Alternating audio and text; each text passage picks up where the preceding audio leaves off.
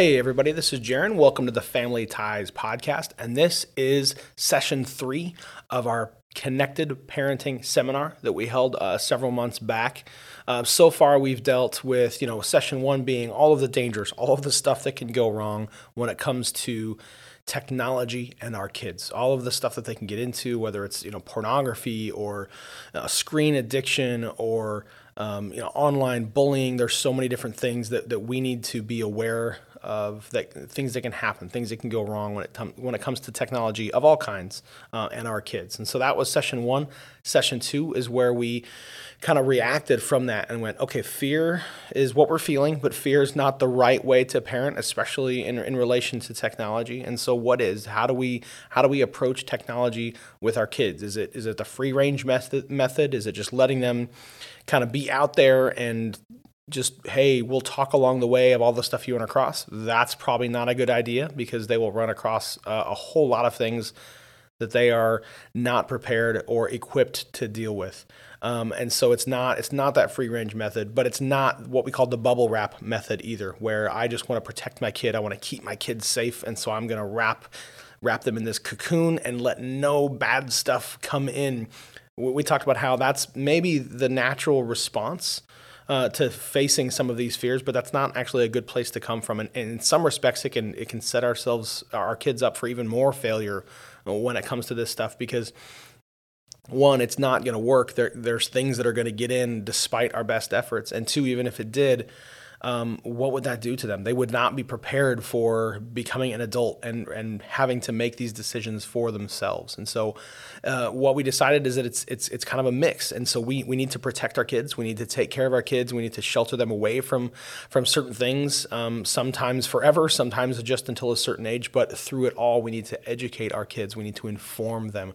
We need to talk them through some things that they're going to experience in life, things that they're going to see, or things that they're going to hear about, or things that other kids are going to be involved in.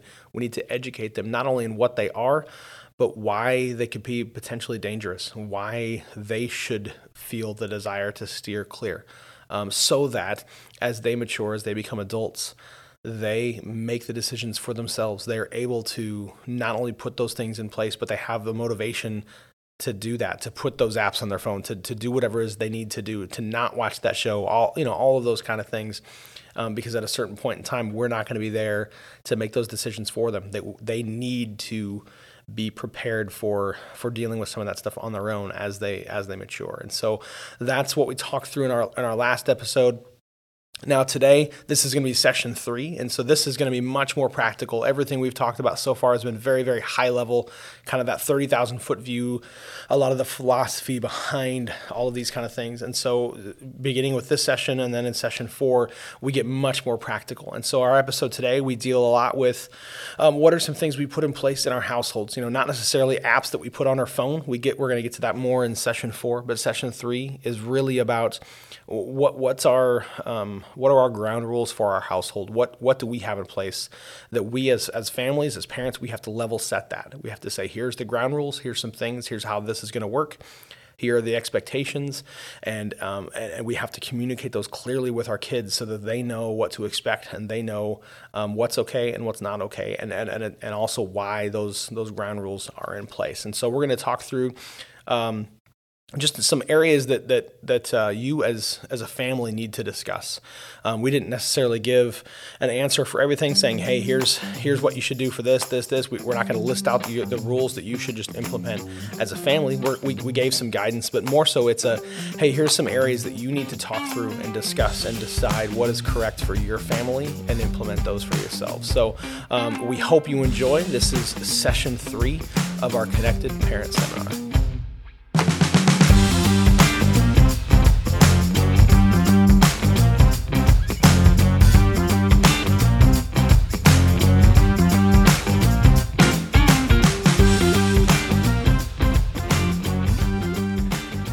So yesterday we did a deep dive into a lot of information and a lot of high level We talked about pornography usage. We talked about the dangers of technology in general, right?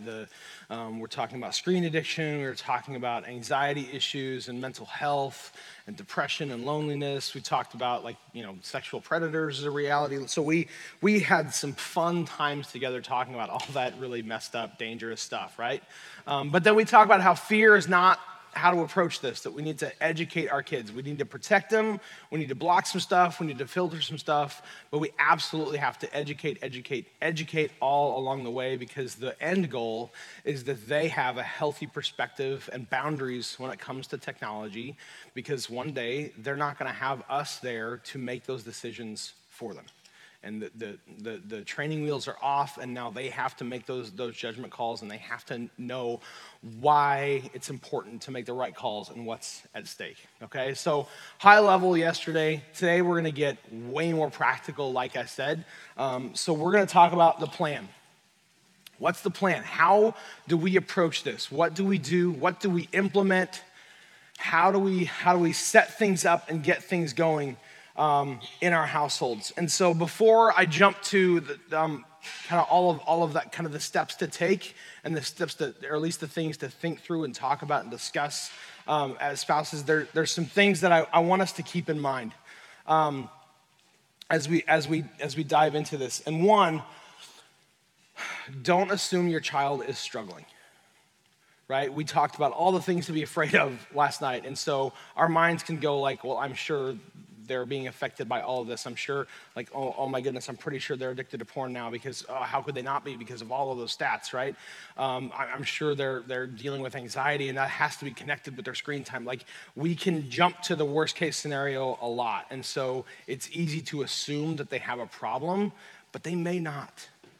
They may be okay, and praise Jesus if that's true. We still need to implement stuff so they don't, end up having a problem. But we cannot go in assuming that our child is struggling, especially with our teens. If we go in and okay, I'm going to put an app on your phone now, that's going to be a thing. If they're like, wait, why? I'm fine, right? So that's something we'll talk about. But don't assume your child is struggling. But at the same time, don't assume they're not. And man, is this very prevalent, especially in churches. The mindset is so prevalent, this idea of oh, but my kid wouldn't. They don't show any signs. They go to church, they're really engaged. So I can't imagine that on the side they'd be looking at pornography, or they'd be affected by this stuff. It's hard to wrap our minds around, and it's very easy for Christian parents to go, my kid wouldn't. Right? And I have seen it in my life over and over. I was a youth pastor for 10 years. I work here as a children's pastor. I work with, a bit with the youth. I see it, and I know that I know the kids that no one would suspect but have a problem. And that is very much a reality, and sometimes it's not the ones you would pick out of a lineup, right? And so I don't want us to assume that our kids don't have an issue. We have to go in going, it's very possible. I don't assume that anybody doesn't have an issue. I don't think anybody's exempt from this stuff. We just don't know. And so we cannot assume. Now, if they are struggling, if they are dealing with too much screen time, or they have gotten into pornography, and you discover that, don't blame yourself. That doesn't help anything. It's easy to go, I should have done more. I could have done more. Had I known, had I done something earlier, maybe. It's really easy to play the blame game and blame ourselves, and that's not constructive. That's not, that's putting shame on ourselves, and that doesn't help anyone, doesn't help you, and it doesn't help your kids. So be careful not to point fingers, especially at yourself, but don't blame them either. I know for a fact that especially with pornography, it is isolating, right? It is shame-based, and so by nature, it's something that they will want to hide. And so if, as parents, we find out, it's very easy to go to, how could you not tell me? How could you keep this from me? Of course they're going to, because by nature it is, they're ashamed, they feel terrible. And so when we do that, we are heaping on. And we're just piling on more guilt that they are already probably dealing with a lot. And so that doesn't help either, blaming them. I mean, it's an epidemic. They caught it. That's a realistic possibility. And so, like, to say, how could you? Like, well, the deck is stacked against them. So be careful not pointing fingers at yourself or them. Like, blame doesn't help. Shame doesn't help. That is not from God. That's not how he works. So just keep that in mind. So a couple other things to consider. And I mentioned this a minute ago. So if you go and like implement restrictions of some kind, you put apps on the phone, you pare down screen time. Okay, now you only get an hour a day or 2 hours a day or whatever, and they haven't had that. Do not expect that to go well. Even if you explain it and educate them and talk about the dangers and talk about why, it's still probably not gonna go well. Like, that is not. It's not going to be a smooth transition. That's okay. So let's say you have a teenager and you go home and you put this app on their phone and that app on their phone because you want to protect them, and they don't have a problem, that they haven't dabbled in it, they haven't really been exposed to it, because that's possible. They're going to look at you and go, why don't you trust me? I thought I had your trust, and then why are you doing this? And that for them will be a betrayal. Right or wrong, fair or unfair, it just is how so many of them will respond. And so you have to communicate this very delicately as to why you're doing this. You're saying, I'm not pointing fingers. I'm not assuming you're into this. This is not an accusation. This is we probably should have done this a long time ago. There's junk out there that I don't want you to ever come across. And so I love you too much not to protect you from that. And so you're going to have a really frank conversation with them, but be very careful in how you set this up, because to them it's going to feel like you're accusing them of not being trustworthy, and that can be damaging to your ongoing conversation about this stuff, which is really what you need to have going well. So be careful about that. And then be prepared for some detox behavior. If your kid's used to hours of screen time a day, and then you pare that back, well, there's some physiological effects that's going to happen. There's that dopamine hit that they've been getting a lot that they're not going to get anymore. Like, their body's going to need to adjust. Have you ever cut out sugar completely from your diet for a week? Is that smooth right away? No, you have headaches and you're tired, and I just don't have the energy because my body needs to relearn how to make the good energy, right? It's used to getting this mainline hit of it, and it's not anymore. And this is the same thing. So don't expect it to go well. There is a transition process. It will smooth out if you remain diligent with it. But just because it's not going well doesn't mean it's the wrong thing to do. You've got to do it well, and you just have to be consistent with it. And be prepared for a bumpy road. So I'm seeing families do this well when they do it all together. Yes. And they put, the adults put limits at the same time for their kids, and so they can say, this isn't just about you. Yeah. And then it's hard for everybody to do.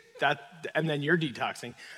But that brings up a really good point and we're going to talk about this. If you're putting restrictions on their phone, be very prepared for them to go, okay, but here you are on your phone. And that we're going to talk about that. But yeah, so just some things to consider as we kind of dive into this. So where do we start?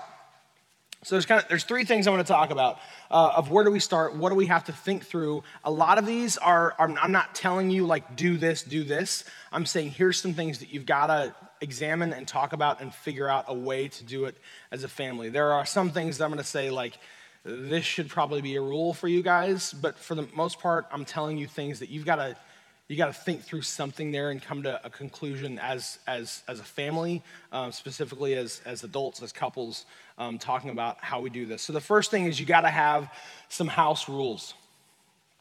You have to set up some rules. So this is what we do in our household.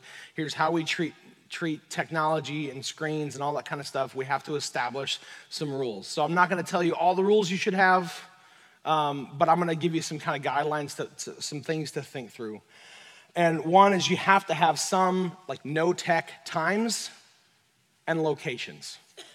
There have to be times that are out of bounds. Like, nope, we're not on screens at all during these times. Dinner time would be a great example. If we're eating dinner at the table, no cell phones, no tablets, no streaming something, no listening to stuff, whatever. This is a screen-free time, right? Bedtime would be another one. There should probably be a point in the day where they can no longer be on their screen, and it should, if you're up, if you're asleep in your room, that's a great time for them to not be on their screens. And so you should probably think through what that looks like. I'm not going to say, should it be 9 o'clock or 10 o'clock or whatever. You got to figure that out. But definitely bedtime, and however you want to define that, it needs to be a tech-free zone, or at least all you can do is stream music to fall asleep to or something like that. But we're going to wipe out everything else. You can't text, you can't watch stuff, you can't access internet, any of that kind of thing. Another is locations. So there needs to be places in the house where, nope, no screens. I would urge you to very strongly consider their bedrooms being one of those locations. At the very least, it's no internet devices in your room with the door closed, at the very least. And think about it like this. If you have a 16-year-old boy and he wants to have his girlfriend over, are you going to let them be in his room with the door closed? Please say no. That was not rhetorical. That's a bad idea, okay? But screens are no different. The same dangers are there. And so to let your kid have technology, have the internet in their room unrestricted with the door closed,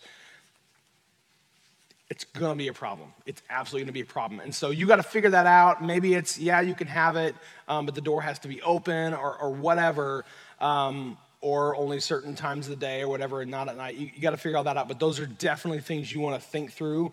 There has to be some tech-free locations and times in your household of here's what we do.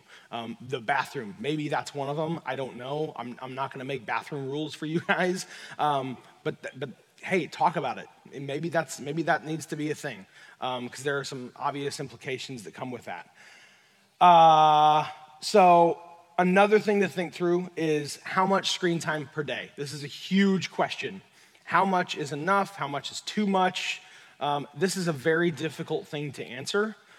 You could Google this and find whatever answer you want. That's the reality. The CDC, I'll tell you what the CDC says, and you can use that or not. I'll leave that to you.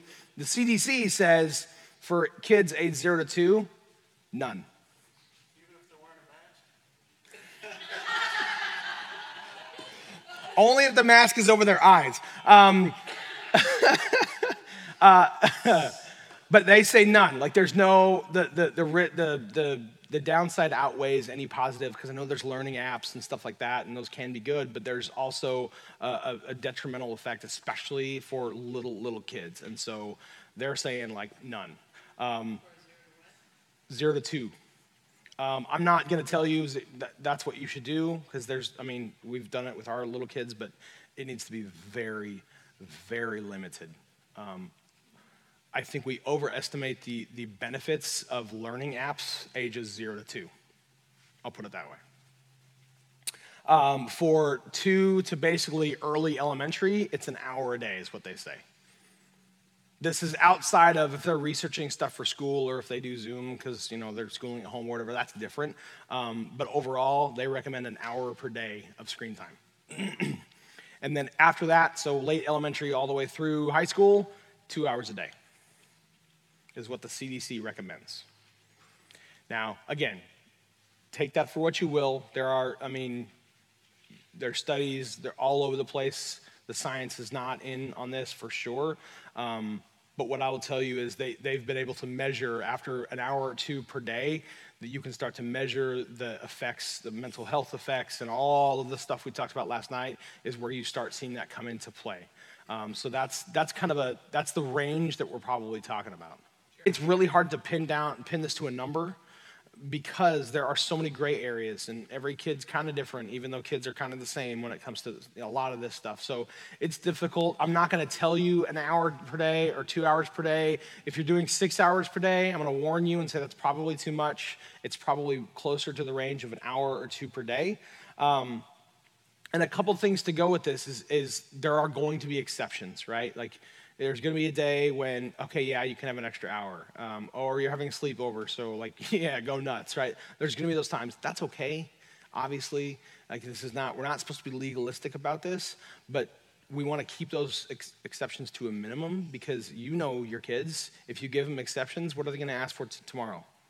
Exceptions, right? They need to know that this is a rule. Probably not.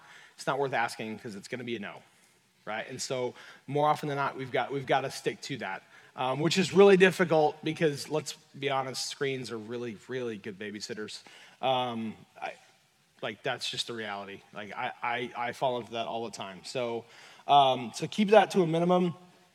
It's the idea that I look at it this way, or I'm trying to look at it this way. I'm trying to get my kids to look at it this way, that screen time, discretionary screen time is like dessert. It's okay to have dessert. We had it last night, right? We had a piece of cheesecake last night. It was really good. I ate it when I got home because I didn't get any. So I was eating it at 10 o'clock at night in my bed. Don't judge me. So it's fine. But if you do that every night, if you do that all the time, if you have a piece of cheesecake every day, it's going to turn into two pieces of cheesecake every day. Like, it's going to snowball, and that's going to have some health effects. So that discretionary screen time needs to be like dessert. It's okay in moderation and not all the time, not every day. And so if you put a limit of 2 hours per day, that doesn't mean that it has to be 2 hours every single day. And I know I'm not trying to convince you, it's you trying to convince your kids of that. There are days when 0 screen time is okay. Right? Just like it's okay to have an exception. We can do 3 hours today because you have a friend over or whatever. But just because I'll have my kids go, I still have 15 minutes left that I didn't use from earlier. Can I go use it now? I'm like, no. Like, it's okay not to max it out every day. And so we need to help them kind of try to reorient how they think about screens, that it's a privilege and not a right. It's not the table stakes that I get it every day regardless. It's you can absolutely lose it, and or maybe start from 0 and you can earn it based on behavior. But we need to help them kind of think about that differently. And part of that is we need to think about it differently and go, just because I've given you 2 hours every day does not mean you actually get 2 hours every single day. It doesn't have to be that way. So just some things to consider there. Another question, what age do they get a phone?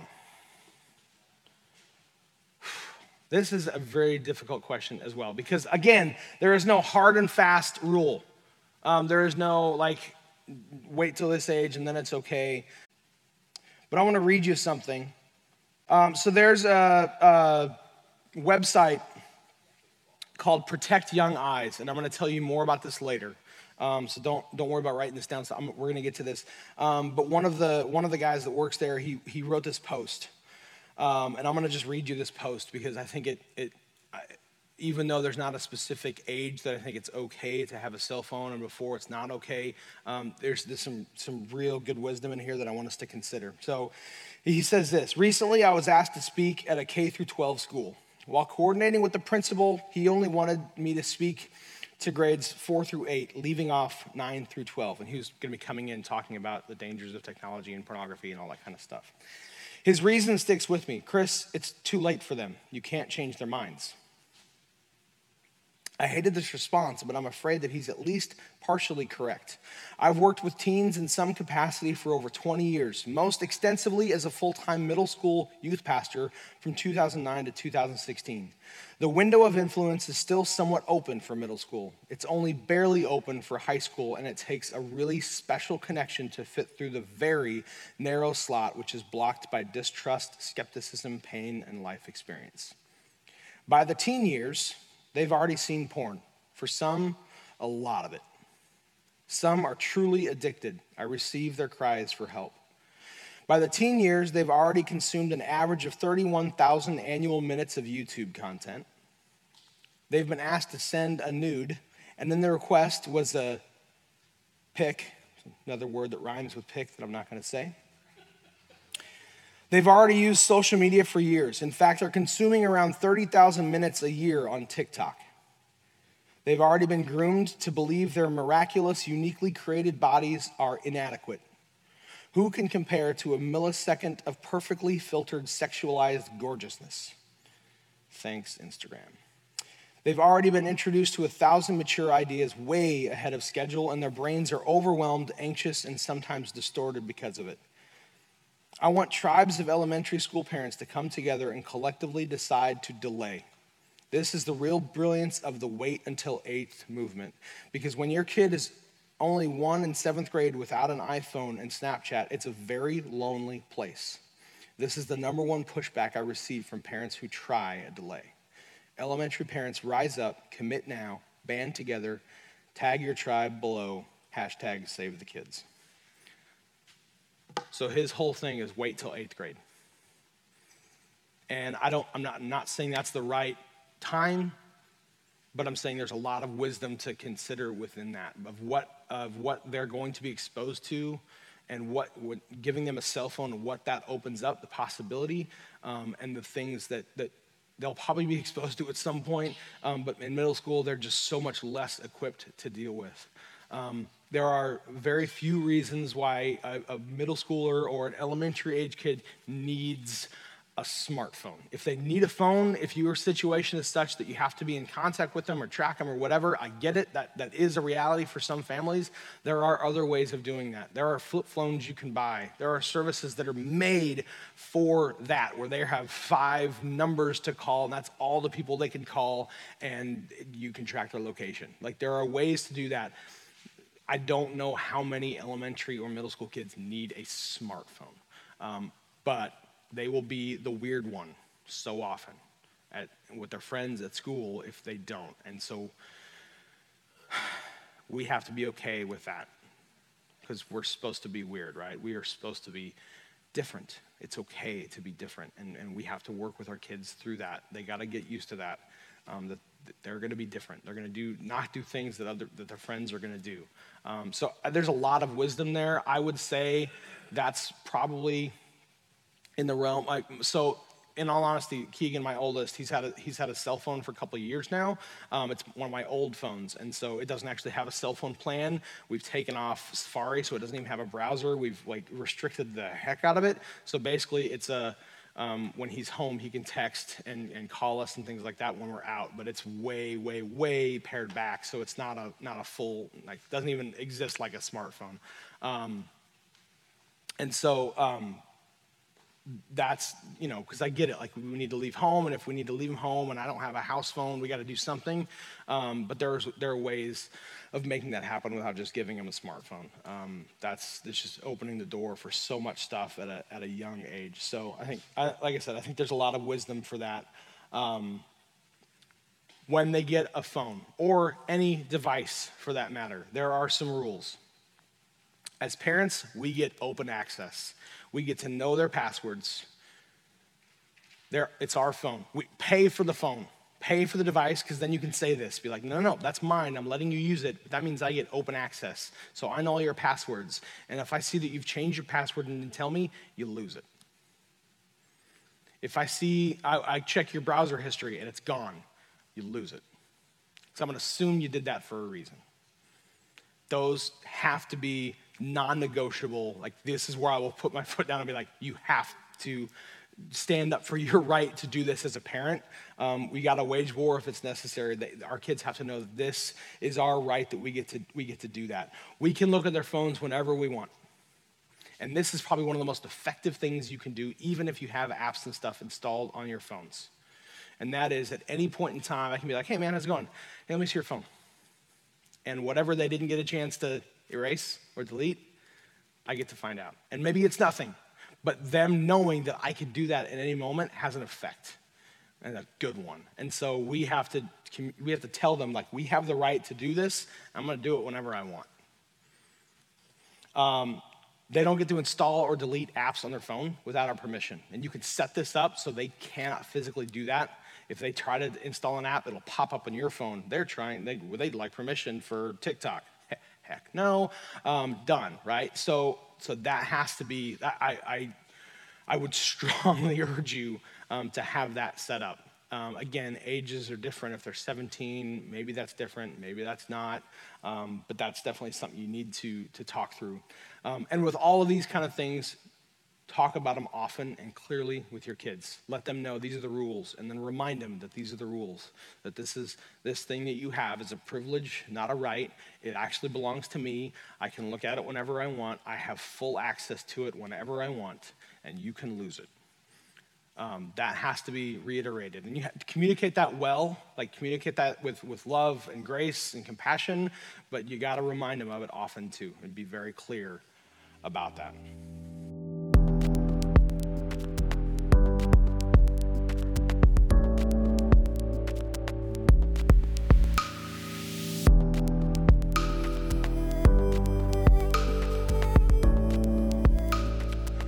All right, so those are some house rules to think of. That's the first thing. Second thing, we got to get into their world. We have to jump in and understand that the world that they live in is way different than the ones we live in, right? We have sort of been adopted into this technological world. They are born into it. They are native born, and so it is different. And their culture is honestly very different than the culture you work in. Even if you work in a very secular environment, their world is drastically different, and so we have to jump in. So we need to know what's going on. We have to know what's popular. We got to know song lyrics to popular songs that we don't like, because we got to know. There are songs that are extremely popular that are garbage. One of the most popular songs last year was by Cardi B, and it's called WAP. And that's all I don't even like saying that because I know what that means. I'm not gonna put the lyrics on the screen. It's that bad. It is pornographic, and it's popular. And there's kids, Christian kids, listening to it because it's like the number one song and double platinum or whatever, however that stuff works. Elementary kids are listening to it. And if you're curious to what's going on or how bad could it be, because I'm not even going to tell you to Google it because I don't want it in my head. But if you want to know, and if you think, maybe my kids are, I would say, wives, you should be the one to Google it. It's that bad. It's pornographic. Yeah, and that's not the only one. I'm not picking this out going like, oh, this is that exception, like this is very normal. Like so much of the music they're listening to that's really popular, very mainstream is horrible. So we have to know that. We have to know what those lyrics are. We have to know what shows and movies they're watching or that are targeted for them. We have to be aware of what's in them. We can't just assume that it's made for kids, so it's fine. We have to know what trends are popular, what's going on. We have to know what apps are coming out. Man, it changes, right? Facebook was the thing not that long ago. Teens don't want Facebook anymore because it's not cool anymore. Like it changes really quickly, and so we have to pay attention to what apps are current and what's the new thing. And I'm gonna give you some tools of how you can do that in a little bit. But we have to work to do that, to stay informed. We have to know the lingo, how they're talking, especially over text. We have to know some of the lingo because they can be having a conversation plain as day that we have no idea is actually happening because we don't know what it means. So I'm going to show you some lingo, some acronyms and some things like that. A lot of them you might know, but I want to do my due diligence here and like let you know here's some of the stuff that's going on. So POS does not mean what it used to mean. It used to mean a car that's like not good. That's the term that I was, that kind of thing. It doesn't mean that anymore. It means parents over shoulder. So if you see that, there's been some conversation that they don't want you to see. CD9, same thing. Code 9, adult alert. There's an adult by, a teacher walked by, whatever. So shut up about the thing we were just talking about. Netflix and chill. If you don't know what Netflix and chill, it's not watch Netflix together. It's put on Netflix and not watch it together. You with me? Like that's what that means. It's put it on in the background and do other activities. Catfishing, probably know what that is. It's like you can pretend to be someone else on the internet. So I'm have a complete fake persona that I'm representing online. Catfishing. Smash basically means to engage in casual sex. Hookup culture, right? Like to hook up, by the way, is not to just get together and make out. It's casual sex, right? Smash, same thing. Thirsty. Somebody posted a thirsty pic, right? That's usually that is not, I need a drink of water. That is, I'm posting a picture of myself trying to elicit erotic emotions and feelings and attention. Like that's, so like the whoever, the latest model is like, with my shirt off or in a pose or whatever it's a thirsty pic. So that's what that means. GNOC. Get naked on camera. KYS, kill yourself. So there's so many of these, and they keep changing because we pick up on it, and so they develop new lingo. So we have to keep, like these are easy to find. Google it. Kids, teen tech lingo, like stuff like that. You can find it all over the place. This is not hard to discover, but we have to go and do that. Because they will do things that seem very, like Netflix and chill seems very innocuous unless you actually know what they're talking about. And so a lot of these are that way. They seem innocent, but they're not. So they can be engaging or these things are being texted to your kid and you don't even know it and you don't know what it means unless you've done your research. So we have to get involved. We have to get into their world and know what the lingo is, what's popular, all of that kind of stuff. We can never assume something is safe for them just because it's popular, right? We talked about Cardi B, all that kind of stuff. There's TV shows that are popular. Doesn't mean they're good. Doesn't mean they're pornographic. It just means they're not going to be reinforcing the things that you want reinforced, right? And so just because it's popular doesn't mean it's safe. Just because it's not labeled as explicit or adult doesn't mean it's okay. Doesn't mean it's not pornographic. And just because it's made for kids or has a parent filter don't assume that it's safe. There are plenty of things that are made for kids that I don't want my 6-year-old or 7-year-old or 8-year-old learning or being reinforced. Not to say they're like, again, pornographic or horrible, but just like values that I don't want them developing as their norm, right? And so just because it's made for kids doesn't mean it's okay. And so we can't assume that. We have to assume that there's risk. So I'm going to give you a couple examples. So there's a new show on Netflix. It's called The Circle. I'll be honest, Nicole and I had a surf on Netflix the other day, and we saw it. It was like, at the top banner, the #1 show on Netflix. And it was this reality show. And we're like, I'm just curious. I'm not going to like this because we don't do reality shows much anyway. But like, I just got to see what it's all about. So I'm going to read you, I'm going to put it on the screen, the description of this reality show.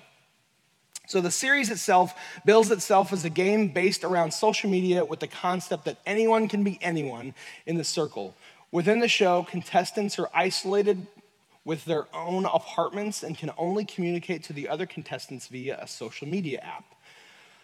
Contestants are thus able to present completely different identities to the others and hopefully win them over. Every so often, the group of contestants are asked to rate their fellow contestants, with the top vote getters becoming the influencers of the circle, giving them the power to block one contestant from the circle, eliminating them from the game.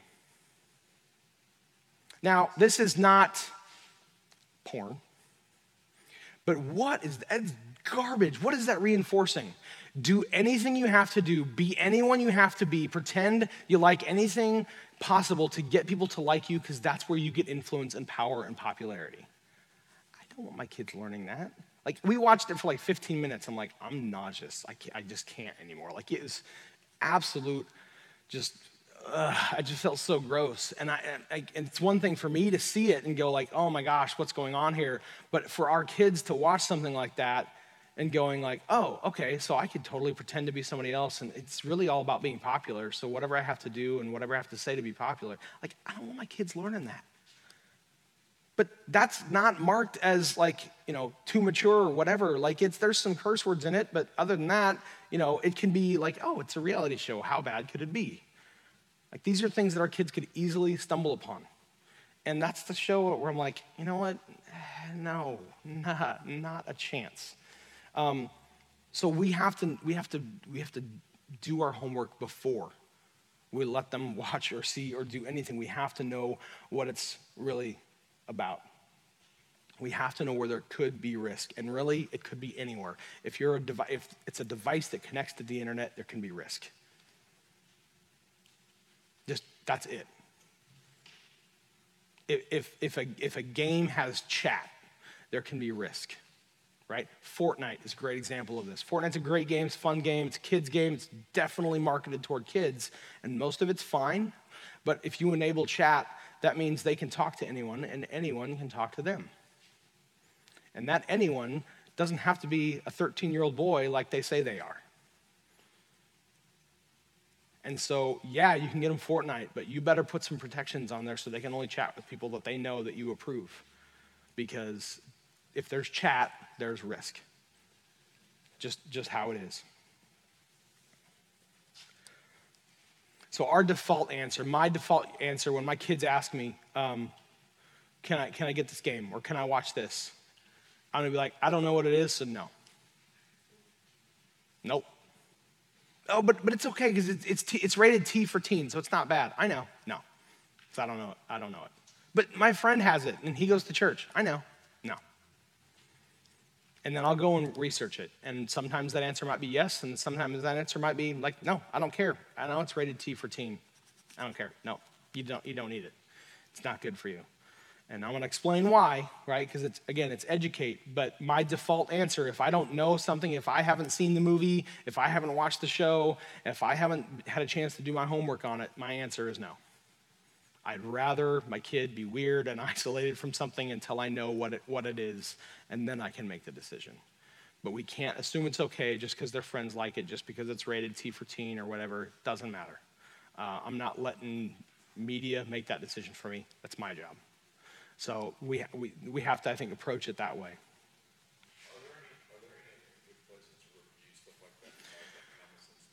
Common Sense Media is pretty good. I don't like the rating they give things, but I like how they go into detail as far as like, here's this kind of content and that kind of content. I really like that.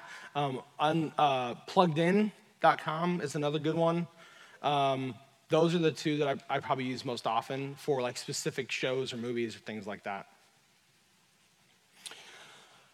So we have to seek to understand the digital culture they're surrounded by. They are immersed in this world, right? They are inundated with it, and so we have to jump in it with them and be a part of this world as much as possible and help them understand it. We have to examine the norms that they are being presented with as being okay and good, and we have to empathize with them. Like I don't think it's ever been harder to be a kid. I don't think it's ever been harder to be a teen, because they're dealing with things that we couldn't have possibly predicted 20, 30 years ago. Like, the world has changed so drastically for them. So we have to empathize. We don't want to be combative. We want to go like, hey, I love you. I care about you. This is hard. I know it's hard not to have this when all your friends do. I know that stinks. We have to empathize with them. All right, so that's two. The third thing we have to do this, guys. We have to start with ourselves. We have to look at our own lives. This is an area where the whole idea of do as I say, not as I do is not going to work. If we're asking our kids to have restrictions on their phones, We gotta put ourselves in that. If we're gonna tell our kids, you should really, really pay attention to what you watch and filter some stuff out, we have to do the same thing. We have to. So we have to look at our own habits. How am I spending my time? How much time am I on my screen? How many times am I checking my phone during dinner? And I get it. It could be work. I get it. There's justifications to be had, and some are more valid than others, but we have to examine our own habits and how much time we're spending, how disruptive it is. We have to pay attention to what we're doing, how we're spending our time, and our perspectives on it. We have to look at how it's affecting our mental health. I know, to come home at the end of the day and you're maxed out and you're stressed out and your brain is just tired of working, so I just want to scroll mindlessly for a little bit. I get that temptation, but that's actually doing more damage, because that can be influencing us in negative ways and affecting our mental health. All of the dangers that we talked about last night, we are just as susceptible to as adults. It's no less of a risk for us. And so being on social media all the time, and all the comparison trap and all of that kind of stuff, we can struggle with loneliness and isolation and depression and all of those things, just like our teens can. When we're talking about us and what we're listening to and what we're watching and what we're feeding our own minds and what we're letting influence us, there are some very real things that we need to talk about, because there are some things that are very popular for adults that are seen as okay, just like that are seen, these things that are seen to be okay for kids that are absolutely not. And if we're not guarding our hearts and our minds, what hope do our kids have? So I'm going to give you a couple of examples of this. There's a couple shows that have been really popular, and I'm going to read to you the parent reviews off of Common Sense Media about the content before I tell you what the show is. Okay?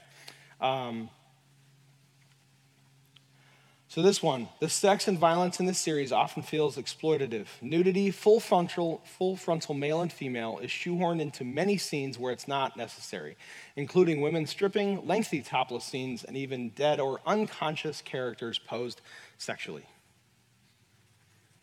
That sounds horrible, right? When you put it on a church screen and we're talking about it in church, like when you put it on paper like that, it sounds terrible. That's actually called Altered Carbon. It's a very, very popular Netflix series. The last couple of years, there's season 2 going on right now. Anthony Mackie is in it, so the guy that plays Falcon, right? Falcon and Winter Soldier. So he's a good guy. How bad could that show be? Yeah, go ahead. We can watch it, because it can't be that bad. It's cool. It's sci-fi.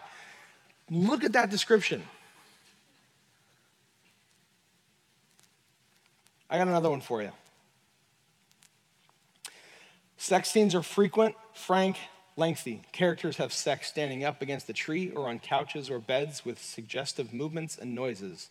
Male and female buttocks are visible, if often obscured by distance or drapery. Bodies are shown nude with many bare breasts seen, but genitals covered, so, that's good. Both men and women are eager for sex, and time is spent on pleasure for both. Male and female bodies are displayed equally. Masturbation and oral sex are implied, suggestion of a threesome. Expect to see both same-sex and male-female couples kissing, flirting. Any guesses? Yeah, it's Bridgerton. That's like the number 1 show. Very popular. I'm gonna go back to that because I want, that doesn't sound like a TV show, does it? It sounds like porn. And I'd say in a lot of ways it is, because it does the exact same things to our minds, same type of images, dopamine, all of that kind of stuff going on. 82 million people are watching that show. Because we have to guard against that. I'm not accusing, I'm not saying anybody, I have no idea who's watching it in this room or anybody, but I'm just saying, I'm not going to assume that nobody is, that nobody in our church is. I'm not going to assume that, because it's really, really popular. And what are we letting into our lives? What are we letting into our hearts and minds? So I want to talk about some pornography use among adults, because we talked about it for teen use. You would think as adults we got better at it because our hormones have leveled out as we become adults. So some stats for you real quick. Pornography stats among adults. U.S. males viewing pornography at least monthly. So United States males in general. 18 to 30-year-olds, 88%. Ages 31 to 49, 67%. Ages 50 to 68, 50%. And among married men, 55%. Among women, 31% say they view pornography weekly. Another 30% report a few times a month. So 61% of females in the United States are watching pornography at least a couple times a month. Remember when I said this is not a guy's problem? This is an all of us problem. This is what I'm talking about. All right, so what about Christians? Right? We got to be doing better, right? Like we got to be on the other side of this. So there's a Barna study in 2014 among Christian men. So you think we've gotten better since 2014 or worse? Thank you. So in 2014, this Barna study, 18 to 30-year-olds among Christian men, 77% monthly, 36% daily, and those that reported being concerned about addiction, 32%. Christian men in the United States. And among 31 to 49-year-olds, we got a little bit better, at least monthly, 67%, and addiction concerns, if you can say only 18%, 18%. This is a problem. If we're engaging with this stuff, whether it's pornography, whether it's the TV shows, all that kind of stuff, and if we are seeing this as okay for us and think that our kids are going to be protected from it, we are fooling ourselves. This is a problem that we need to make sure we are addressing in our own lives so that we can have a hope to help our kids. This is the reality. So you and I, we as parents, as adults, as Christians, as followers of Christ, we need to have good boundaries and healthy habits in our own life when it comes to what we're watching and what we're letting in, to how much time we're on, to how disruptive we're letting it be, all of that kind of stuff. We need to have healthy boundaries. We have to take a hard look at ourselves first. Because I guarantee you, when you put these things in place for your kids, they're going to make you anyway. If you're watching Bridgerton and you think your kids don't know, nice try. And they know what it's about. They've probably heard about it, at least to some extent. And so if they're thinking, okay, you're a hypocrite then. If you're telling me I shouldn't do this, but it's apparently okay for you, then come on.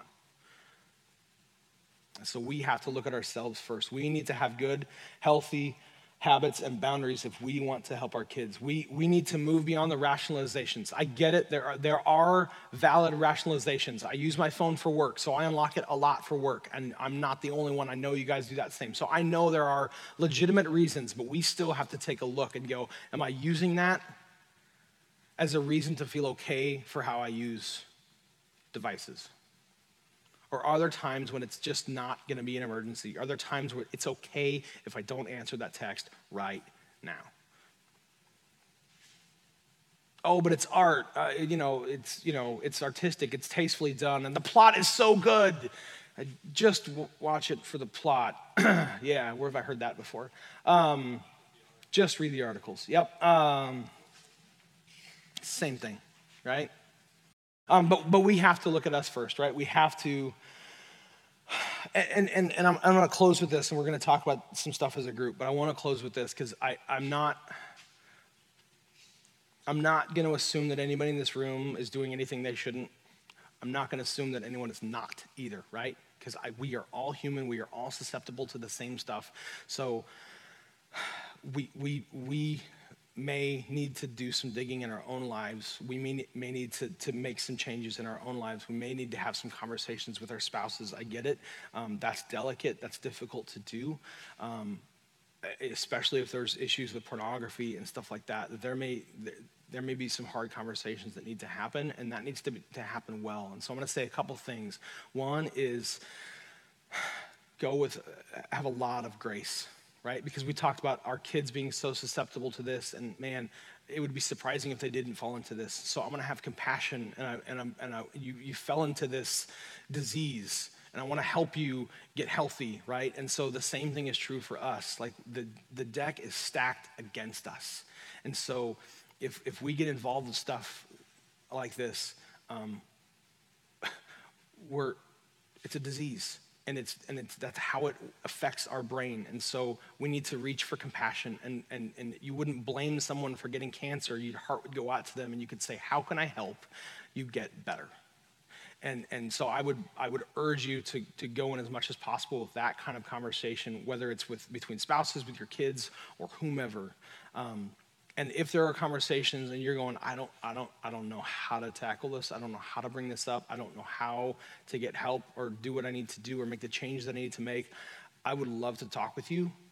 I would urge you to talk with somebody. If you're like, I need to tell my spouse some stuff, but I don't know how, I'm here to help you.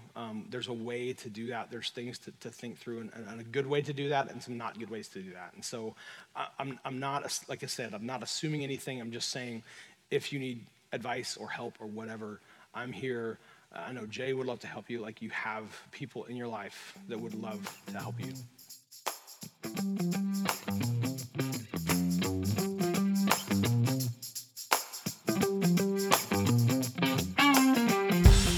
We hope you enjoyed this episode of the podcast, and more importantly, we hope that this is leading to some good conversation with your family. You know, these are important topics that need to be discussed.